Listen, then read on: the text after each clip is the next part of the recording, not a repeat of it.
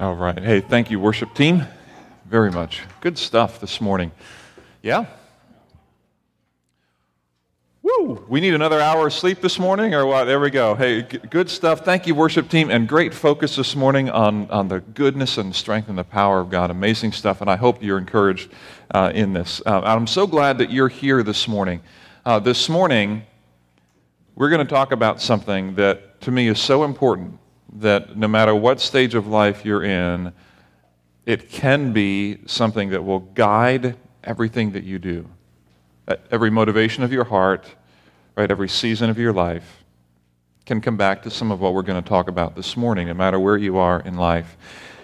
Let me ask you this. If you're out in the wilderness, right, who's ever in the wilderness? I've never been in the wilderness, I don't think. If you're out at night, some of you who hike might maybe, but if you're out at night and you actually need to know your compass direction and where you need to go, right, to kind of navigate back, and you look up in the sky, what are you going to try to find? You're going to try to look for what? The North Star, right? You know how I'm going to find the North Star? I'm going to get on my phone, I'm going to call Jess Miller and say, Jesse, can you tell me where the North Star is, buddy? What do you think? But the North Star provides great clarity, doesn't it? And it provides a true sense of north for where you need to be headed. And this morning, I kind of want to give to us a North Star for what drives everything that you do, what motivates your behavior. We're in a series called Refocus, Refresh, Refuel, and we're in, part 7 now of the series. This is a time in our church's life where we stop and refocus why we're doing what we're doing and what are we here for. We've asked several questions, and if you've been tracking with us, you know what those are. Number one, we asked, what are we doing? We answered that with our mission, that we're developing fully devoted followers of Jesus Christ. That's what we're doing. We asked, where are we headed? Where is this church going? We talked about being present in the town square, being relentless in the pursuit of the social, spiritual, and cultural good. We hope you can get that image in your mind. That's where we're heading. That's what we're trying to do. And now we've asked the question, what will it feel like on the journey to get there? We've answered that along the way with some of our core values. And this morning is kind of our fifth core value of 7. We're going to talk this morning about really some motivations of the heart and what drives our behavior and why do we do what we do individually. Now, if you have your Bible, I'm going to ask you now, because we're going to jump in, but I'm going to ask you now to turn to a book of Hebrews in the New Testament. And I will also tell you that we will get to it in about 20 minutes. Okay? Fair warning. Okay, turn to Hebrews if you can. If you don't have a Bible with you, there's one in the pew around you, and that is our gift to you if you don't own a Bible. Hebrews in the New Testament, kind of the second half of your Bible. About midway through the New Testament, you'll find the book of Hebrews, Hebrews chapter 12. So if you're cool to open it and wait for about 20 minutes, then there we go. Because when I get there, I just want to roll with it, all right? So we're going to get to Hebrews. We're going to talk about that in a minute. Now, I want to get in right away, all right? I'm going to jump in right away to what motivates and drives behavior. All right, now, there's an old guy who's now dead, but he was a pretty sharp guy. His name was, I don't know if I can say his first name correctly, Blaise. I'll say it, Blaise Pascal, okay? How many of you have heard of Pascal? Good. How many are friends with him? That's good.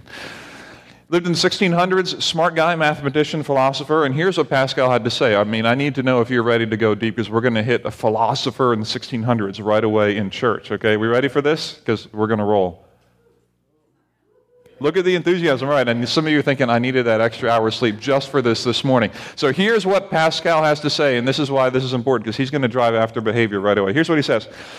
All men seek happiness without exception. They all aim at this goal, however different the means they use to attain it. They will never make the smallest move, but with this as its goal. This is the motive of all the actions of all men, even those who contemplate suicide. You get all that? Pascal is saying that everything that you do all the time is motivated by your desire to be happy. Happiness is your driving desire. Now, if you're anything like me, my first reaction is to push back and find out what's wrong with that. Okay? And here's what went through my brain. Well, number one, I'm going to not agree with you because you're using universals. And then I'm like, well, why am I not agreeing? Because I want to be happy to prove Pascal wrong. I would be happier if I prove him wrong. Then I'm like, oh man, I'm proving him right. Okay, I'm not going to be. And I was stuck. I'm like, what do? I don't know if I can do this. And I began to process different situations in life. And is this actually true? Is it true that every desire of your heart and mind is geared to happiness? And they're like, well, I don't know if that's true. And right about that time, I get a text on my phone as I'm trying to reprocess this from Pastor Kevin. Now, he doesn't know I'm going to share this, but nothing personal with this. And he sends me a video. And he said, I've been visited by a furry friend in my office. Now, you need to know in our office situation down here, we're kind of halfway underground and halfway above ground. I don't know if that's something people are trying to communicate to us, but anyway, we're at that level, all right? And there's window wells in which animals will sometimes come in. Sometimes a cat. I've seen a squirrel in there before. Kevin, welcome to Grace Point, has a skunk in his window well. Now, his window wells are different than mine because his are deeper than mine, and animals in his window well cannot get out. Yeah. Frog is okay. Cat's okay. I mean, a cat can probably get out, but a skunk, not the most agile creatures in the world, and about a 1.5 or 2 foot, whatever, maybe a 2 foot drop into his window well. Now, motivated by happiness. Why does Kevin, number one, take a video of it and send it to me? Somewhere in his mind, that wasn't in his mind, but the thought is this would be a fun thing to do. This would be an interesting, my best reaction now is to prove to someone later on that this isn't just me and this is a live skunk in here. And here we go, I'm going to send it. Now, my response was, what did they teach you in seminary about how to handle a skunk in the window well? My response at first was just to laugh and thought it was kind of cute. And then my response is, because I'm motivated by happiness, I don't want that skunk to spray anywhere. Because I have to go to work in that office area, and I don't want that. And so I say, because I'm also motivated by happiness, please call Richard Neff. Because Richard is a master at skunk removal. Richard ends up getting a call, not planning to get a call about a skunk removal. Now, again, I'm not in Richard's mind either, but Richard gets a call, and we have a skunk problem, and it can't get out. And how would you remove a skunk from a window well that couldn't get out by itself? So here's Richard's options. Number one, ignore the phone call. Okay. Number two, agitate the skunk. Number three, try to figure out what to do. Or number four, resign from being a deacon on the spot. But any of those actions would have to be driven by happiness. Like what? Even if I have to go remove that skunk, it would be better than quitting the deacon board, even though I might want to do that in this moment. But I will do that because the alternative of actually quitting, I'm not that kind of guy. And Richard's not that kind of guy. He's going to be faithful to the task, and he knows that I can't do that. I don't want to do that. And so he's driven by a desire not to do that, and therefore it's driven by what is that. He's never going to think this is making me happy. But he is thinking, okay, in every little step, if I were to quit, I wouldn't be happy, and that's not who I am. I don't want that reputation. Therefore, in every little thing that I do, what drives me is a desire for, I might say, what's best or what's right, but ultimately what makes me happy. As I run it through every context, even though I don't use the language of what makes me happy, that ends up being a default functioning of what we do. C.S. Lewis believes so much in this principle that he wrote a letter, and one of his letters he wrote this. He said, "It is a Christian duty, as you know, for everyone to be as happy as he can." And here's what Lewis understands. Let's own it. Let's own it that we're driven by happiness, but let's go further than that, and let's figure out what should we focus our happiness on. I need to attribute a lot of help and thought development of this to John Piper. Some of you know John Piper, a very helpful pastor, writer, theologian, all that. John Piper, C.S. Lewis, and others have kind of helped frame up some of this in my mind. So here's the point. If we're all driven by happiness, and it's a Christian duty to pursue happiness, then what we pursue becomes super important. Here's what Piper has to say about this, that we all make a God out of what we take the most pleasure in. right? We all make a God out of what we take the most pleasure in. And so if we're driven by happiness, a desire to get the skunk out of the window well, not to deal with it ourselves, to fulfill our duty in our job, to love our spouse well, to not be thought of as a fool, to whatever. We're driven by a happiness or desire for that. We all take pleasure in things, and we make a God out of what we take the most pleasure in. So if I take the most pleasure in you thinking that I'm faithful and reliable, that will become the God that I serve, is your response to me and my reputation. If I take the most pleasure in exercise and how that makes me feel, how that might make me look different, then I'm going to make that the God of my life. That we all make a God out of what we take the most pleasure in. Now, here's the next thing that becomes so important. And this, by the way, even if you're not a Christian, if you're not a Bible person, this is just some logical things that we need to process and make sense of. And here's this next point that's so critical. Of all the things you're going to get this morning, if you can just get this, this will be great. Because Piper pushes this, Peter Piper picked a peck of poop, almost sounded like that. Piper pushes this further. And here's what he says next. He says this about happiness and all this. He says this: pursuing the highest good will always result in our greatest happiness in the end. Pursuing the highest good will always result in our greatest happiness in the end. Meaning, your child comes home from trick-or-treating or trunk-or-treating or whatever treating with 1 million pounds of candy. They say, "Mom, Dad, can I have it all right now?" Or they don't even ask. They just start going. And what do you do as a parent? You're like, the highest good is for you to take 1 or 2, maybe 3, stop. Now for them, it's like, that's not the highest good. You've got to be kidding me. I mean, I see a Reese's and a Snickers and a Milky Way and 3 Musketeers, even, Almond Joy over there. Let's eat it all. But in the end, right, the highest good, here we go, the highest good will always result in our greatest happiness in the end. Because the discipline of learning when to say no becomes so important and critical for life, right? The pursuit of the highest good will always result in our greatest happiness in the end. Maybe not in the interim, but in the end. Do we agree? Do we agree? Here's the logic. Number 1, we're driven by happiness, driven by a desire to be satisfied and to make the best decisions we can in life. We're driven by happiness. Number 2, this happiness is something that we make a God out of what we take the most pleasure in. We make a God out of what we take the most pleasure in. Do we agree? One back there. We make a God out of what we take the most pleasure in. Now, let's move that further. If we're going to take the most pleasure in something, we're going to make a God out of that, then the pursuit of the highest good will always bring us the greatest happiness in the end. Here's why that's important. I do not want you to torpedo your own life. Okay? I do not want you to ruin, to shortchange yourself. I don't want you to spend your days pursuing things that you think are the highest good but are not.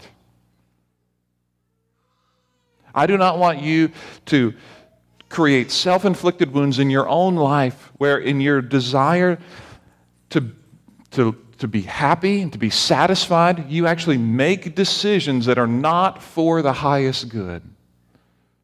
Because if you make a decision for the lesser good, you will end up with a life that is skewed and off-center. You tracking? This is why this is so important. So when I think about this, I think about what Jesus is calling us to. When I think about this opportunity we have to respond to Jesus, there are several passages I just want to walk you through, but I want to highlight for you this idea that because we're all driven by happiness, we need to own that. As Lewis says, hey, let's own it and let's move forward. We make a God out of what we take the most pleasure in, and it's in our best interest to pursue the highest good. The question is, what becomes the highest good and what motivates or drives our life? So I'd like to show you up here on the screen several different passages that we can interact with, and then I want to get to Hebrews to kind of draw this out. When Jesus is walking here on the planet, he ends up interacting with a blind man who he heals, by the way, from the blindness. And then in the course of time, the Pharisees interact with this man in John chapter 9 and then John chapter 10. The Pharisees basically push on him and say, come on, man, tell us what's up. We know that you weren't really blind from birth. You're making it up. We think this is a fake, and basically renounce that Jesus healed you. And the blind man says, no, I'm not going to do that. All I can tell you is I was blind, and now I see. In that context, Jesus then starts talking to the Pharisees, who then kind of press in on him. And he begins talking about his ministry, comparing it to a shepherd and the sheep. And here's what he ends up saying in John chapter 10 and verse 10. He says this, "The thief comes only to steal and kill and destroy. I have come that they may have life and have it to the what? The full. I've come they may have life and have it to the full." Jesus is talking from the context of a shepherd. Now you need to know, maybe you know this already, but in the shepherding mindset then, you have to imagine a bunch of sheep coming together in a sheep pen at night. And the sheep pen is typically made up of some kind of walled structure, usually kind of like a little bit more than a horseshoe shape, but pretty well horseshoed and kind of tight in on the end, where the gate is usually about the width of a grown man's body. And that man will often lay down. They'd be called the gatekeeper, and he would lay down in the gate, in the way, to protect from any animals coming in or animals coming out.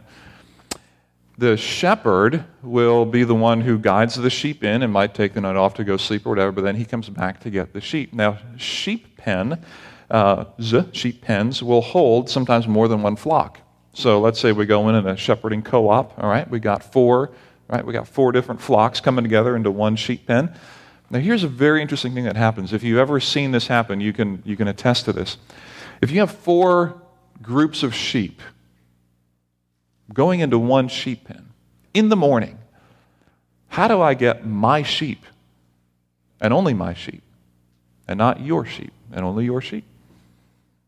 And here's what I do. I call them with my voice, and the sheep know the shepherd's voice. If you've ever seen this happen, this actually works, where my sheep know my voice and they come, only my sheep and all of my sheep come to me. And then you come 5 minutes later and you get all of your sheep and only your sheep go to you. It's a very unique and very interesting thing. And Jesus is making the case to the Pharisees, listen, my sheep know my voice. And you know what happens, Pharisees, with a thief in that pen, right? Like the thief comes in only to steal and kill and destroy. But I have come as the great shepherd of the sheep. I have come that they may have life and have it to the full, or have it abundantly, as some translations offer it. That word abundant, that word full, means exactly what you think it means. Awesome. Abundantly beyond what you can imagine. A category past the best thing you can conceive of. And Jesus, the great shepherd, says, this is what I've come to do. And by the way, Pharisees, you're the thief. Your voice is that of the thief. Here's what you're telling the people, Pharisees. You're telling the people in the sheep pen, come to God through religion. Listen to my voice. My voice is one of duty. My voice is one of attendance. My voice is one of checking things off the list and being religious and faithful enough. That's the voice of the Pharisee. And I will tell you, here's the struggle and here's the issue. But there are sheep who will listen to that voice. But the intent of that voice is to steal and kill and destroy. And Jesus knows this, and this is why he uses this language. The voice of the thief in your life and mine is to steal joy, kill and destroy the very life abundant that Jesus has come to offer. In this context, we're talking about Pharisees. We're talking about religious rules. That it's almost like you can imagine yourself being in a sheep pen and there are people coming for you.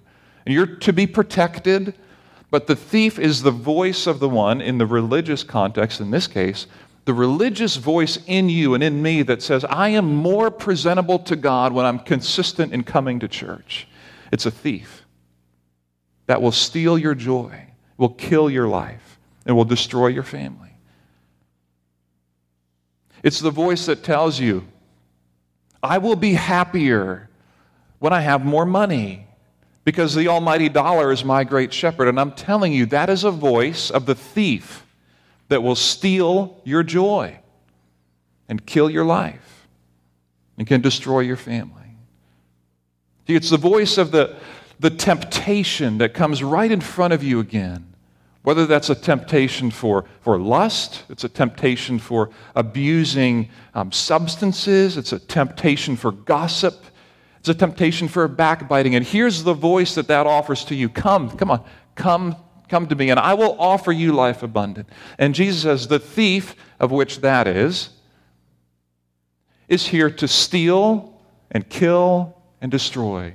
To steal your joy, kill your life, and destroy you and your future. This is why it is so essential that we identify the voice of the thief for what it is. That anyone who comes who is not the great shepherd is not coming for your benefit or mine.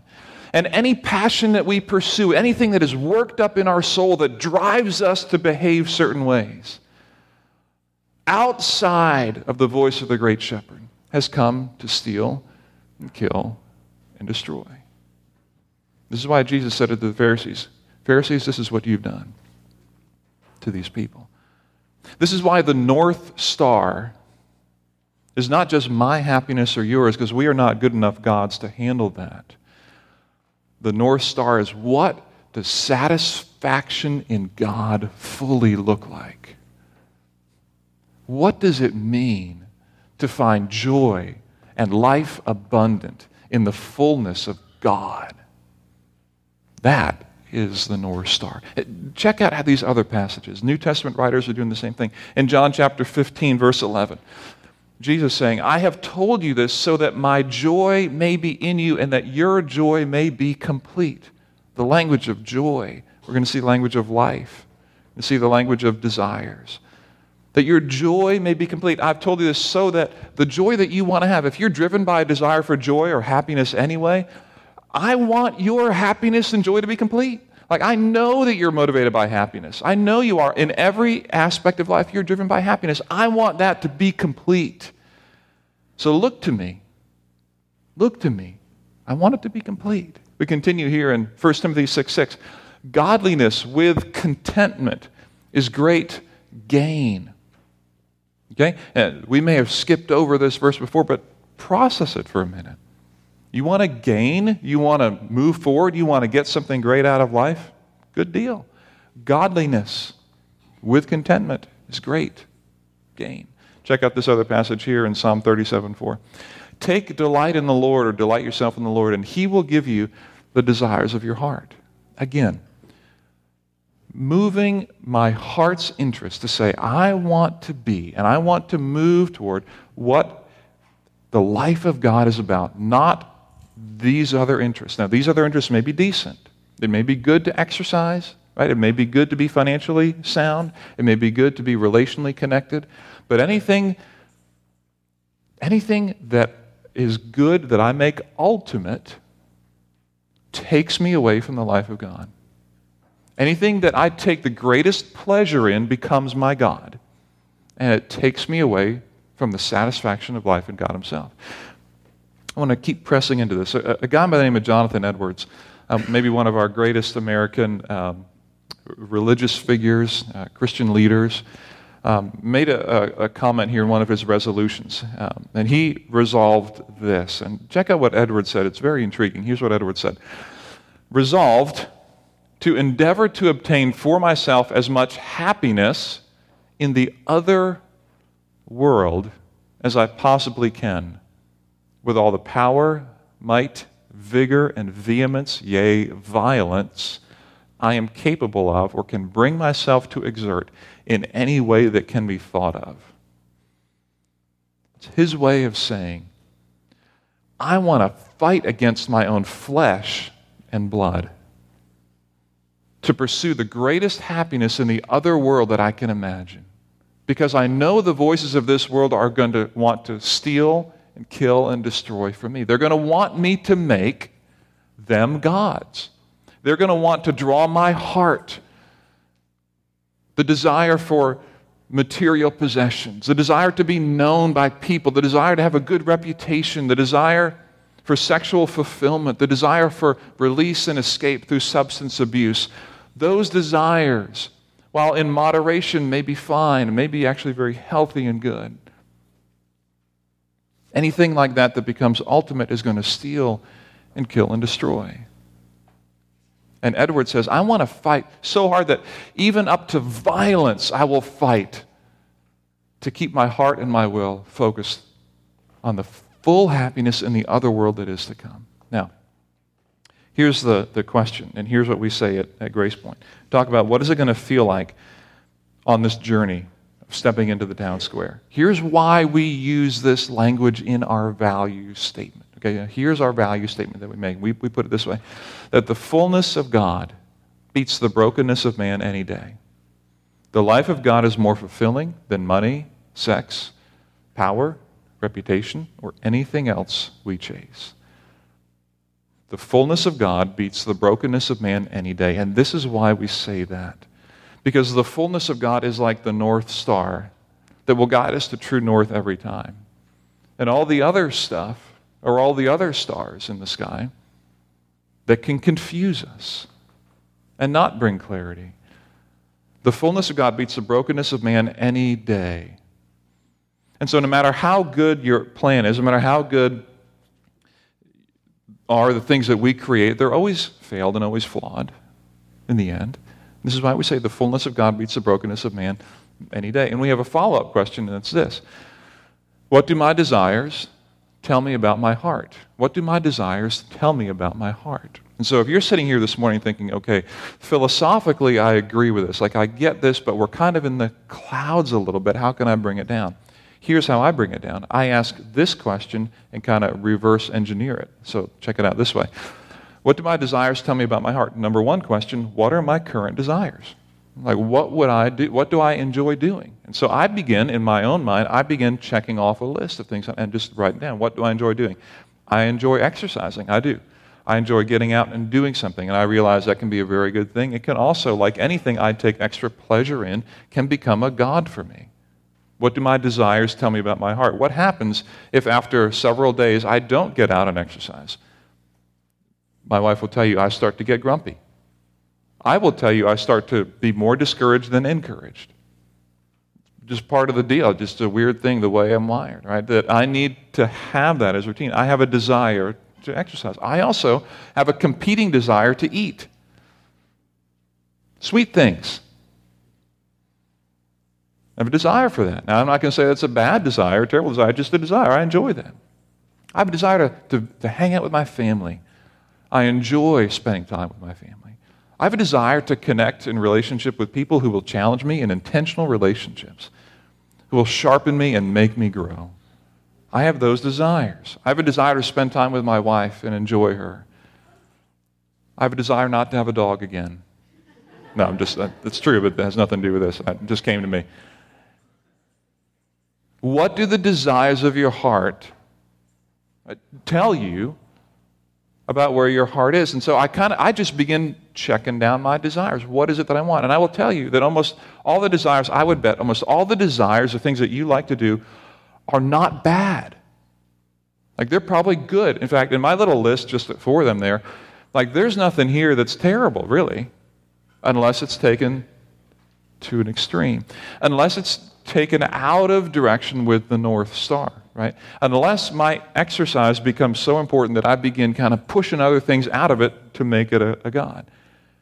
And this is why it's so important as you think about how do I begin relating to people, relating to God, relating to money, et cetera, that this concept become, if you will, the North Star. That in all of what I do, the fullness of God beats the brokenness of man any day. Now, I want to keep pressing with this on you. So you have the book of Hebrews opened up to you right there, so let's check that out. Hebrews chapter 12, beginning in verse 1. Because I want to finish with this and wrap up with this because it's such a helpful passage to see essentially how Jesus handled this and how we can respond as people who may want to respond well to this. All right? So verses 1 to 3, 3 verses, 3 points off of that, and then we're going to roll. Verse 1, therefore, since we're surrounded by such a great cloud of witnesses, Let us throw off everything that hinders and the sin that so easily entangles, and let us run with perseverance the race marked out for us. Let's pause it there. First thing, I want to just keep trying to make this practical because it's a principle we agree with, but it's hard to do. All right. First thing is this. I want to encourage you to see the thief, okay? I want to encourage you, and this is, if I could sit with you and you could sit with me, and we could just have some time of just honest communication for any number of minutes. I would want for you, and I would want you to do for me, to help me to see where is it in my life, and maybe where is it in your life, where the voice of the thief is present. If the thief is coming to steal and kill and destroy, but yet some people are confused by it and taken by the thief, I don't want to do that, and I don't think you do either. And here's what we read here in verse 1. We're surrounded by such a great cloud of witnesses. Let us throw off everything that hinders and the sin that so easily entangles. So here's what I'm saying with this. I'm saying, what is the stuff, and this is not complicated, but what is the stuff that is right in front of you that's easy for you to fall into, that you don't even like about yourself? What are the habits or the sin that just keeps getting you? This isn't, I'm not going to overcomplicate it. Here's the acknowledgement of the author to Hebrews. It is easy, this is very important, it's very easy to fall into sin. This is not hard, okay? It's easy, not hard, easy, not hard, easy, okay? It's easy. And it's also easy to be encumbered by habits that may or may not be sinful, but are things that just kind of drag you down. It's easy. And so if you're sitting here this morning, you're like, man, I've got this, whatever, I wish I could get rid of, and I'm just so frustrated with this. I'm just telling you, we are all with you. You are not alone. Bible people are with you, okay? The habits that you can't kick, the things that you wish you could change, the thing that by default you think when someone says something to you, the critical spirit maybe that you've developed over time, you know, the anger that comes to the surface right away when someone does something dumb, and you're like, why do they keep doing that? What's wrong with these incompetent whatevers? Your inability to forgive, be reconciled to people. I mean, I wish I could, but I just don't know that I can. You know, the temptations, whether it's sexual temptation or, you know, alcohol abuse stuff that comes in your way, whatever it is, listen to me here. It is easy. Therefore, it's also normal for all of us to fall into that stuff. And so when you do, let me encourage you not to beat yourself up too much. Because this is the path we all walk. What's important is to see it for what it is. It's a thief. It has come to steal and kill and destroy. The escape that you may be used to getting is not there for your best interest. The quick response you have in your flesh to somebody that you just think is, well, everybody talks like that, everybody does that, is not there that your joy can be complete. See the thief for what it is. Secondly, check out verse 2. Fixing our eyes on Jesus, the pioneer or author and perfecter of faith, for the joy set before him, he endured the cross, scorning its shame, and sat down at the right hand of the throne of God. See the thief. Let me continue this imagery, if I can, of the shepherd. And that is, look for the shepherd.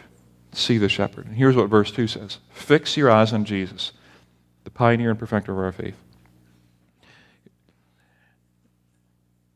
When I say that, I don't mean fix your eyes on a Jesus that you make up in your mind. I don't mean fix your eyes on a Jesus who is a religious or spiritual concept kind of floating out in the universe. I mean the actual Jesus who walked the planet,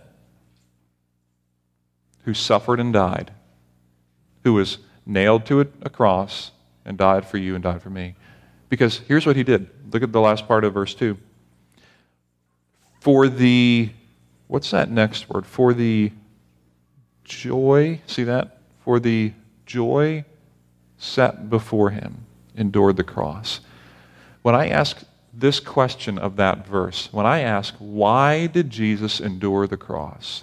The answer that verse gives me and would give you, the reason is for the joy. For the joy.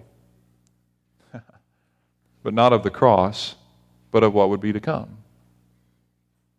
In other words, in the moment of going to the cross, Jesus is motivated by a future joy that will come, but not a joy in the present. In fact, he said in the present, Father, if it's your will, take this cup from me. In other words, I don't want to go to the cross, God. But this is so critical for you because there are times when you feel less enthused about God's design for life. You feel like, man, my family's falling apart, right?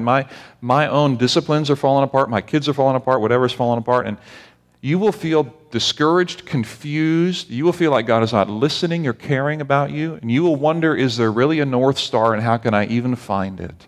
And in those moments, I want you to remember Jesus, for the joy that was to come, for the future joy that would be, not even for the joy that he could understand in the present, endured the cross. And he endured this season of great difficulty for a future joy. And so I would almost guarantee you, like Jonathan Edwards says, there are going to be seasons where you are going to have to fight with yourself, yea, even violence, to drive your will back to the fullness of God beats the brokenness of man any day. You're going to have to fight with your will to say, it is the right thing for me to step back into my marriage and have the conversation that I need to have, even though I'm scared to death of how to do it. I don't know how to do it, but I need to get there. There are going to be seasons where you're going to have to say, I'm just going to man up and talk to the people I need to talk to and deal with this issue and seek forgiveness and reconciliation because it's what I need to do. It is not for the joy right now, it's for the joy set before me. It's the joy of the other world. It's the joy of what will come. And there may be seasons, maybe long seasons of life, that you will feel confused and you will feel frustrated and you will feel the temptation that, come on, it's going to be easier to walk away from my faith than to hold on to this. It's going to be easier to go get drunk than to deal with this. It's going to be easier to give in to sexual temptation than to deal with this. It's going to be easier to gossip about them than to seek reconciliation. It's going to be easier to keep stepping back from my spouse than to step in. And all of those voices are the voices of the thief that comes to steal and kill and destroy. And Jesus, as a good shepherd, says, my sheep know my voice. He says, I have come that they may have life and have it in a category beyond they can even conceive of. Look for the shepherd. Finally this, verse 3. Consider him who endured such opposition from sinners, so that you will not grow weary and lose heart. Final point is simply this. Take courage. Take courage. If you're anything like any other human being, you have been, maybe even currently are, discouraged with your ability even to honor your own standards. You've let yourself down this week, perhaps, let alone letting God down. You're afraid you might do it again. You probably will. Welcome to humanity, to the sin that so easily entangles, to the things that hinder us and draw us down. In those moments, don't run from God, but run to him. Don't run from the good shepherd, but run to him. Fix your eyes on Jesus, who, for the joy set before him, endured the cross. Don't give up. Don't walk away. Don't cash it in. Don't settle for anything other than the North Star on this issue. Because you're going to be wandering for a long time if you do. You're going to be wandering for a long time. I don't want you to undermine your own future.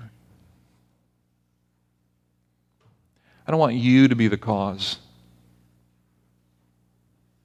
of your future disappointment. I don't want you to be the cause of your future failures. I don't want you to undermine your own life. If we're driven by happiness and we make gods out of that which we take most pleasure in, it would be the wisest thing to do to take the most pleasure in the highest good, the fullness of God, beats the brokenness of man any day.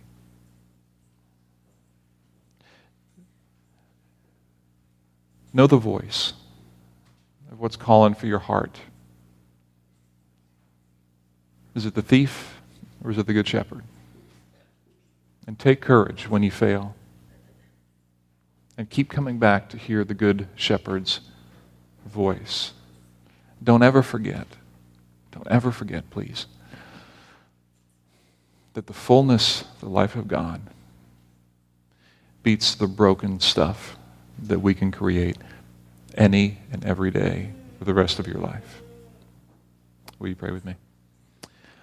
Our good God and Heavenly Father, I pray that you would give us courage and wisdom in our own lives to see where our desires can become their own gods.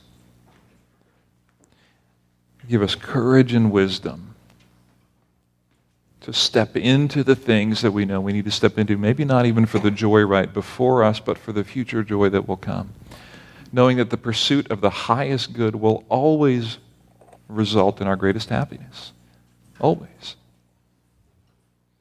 So, Father, we thank you that you understand this, that you sent Jesus Christ to provide a life abundant in a way, in a shape, in a place that is almost beyond our full imagination. You've come that our joy may be complete, that we can delight ourselves in you.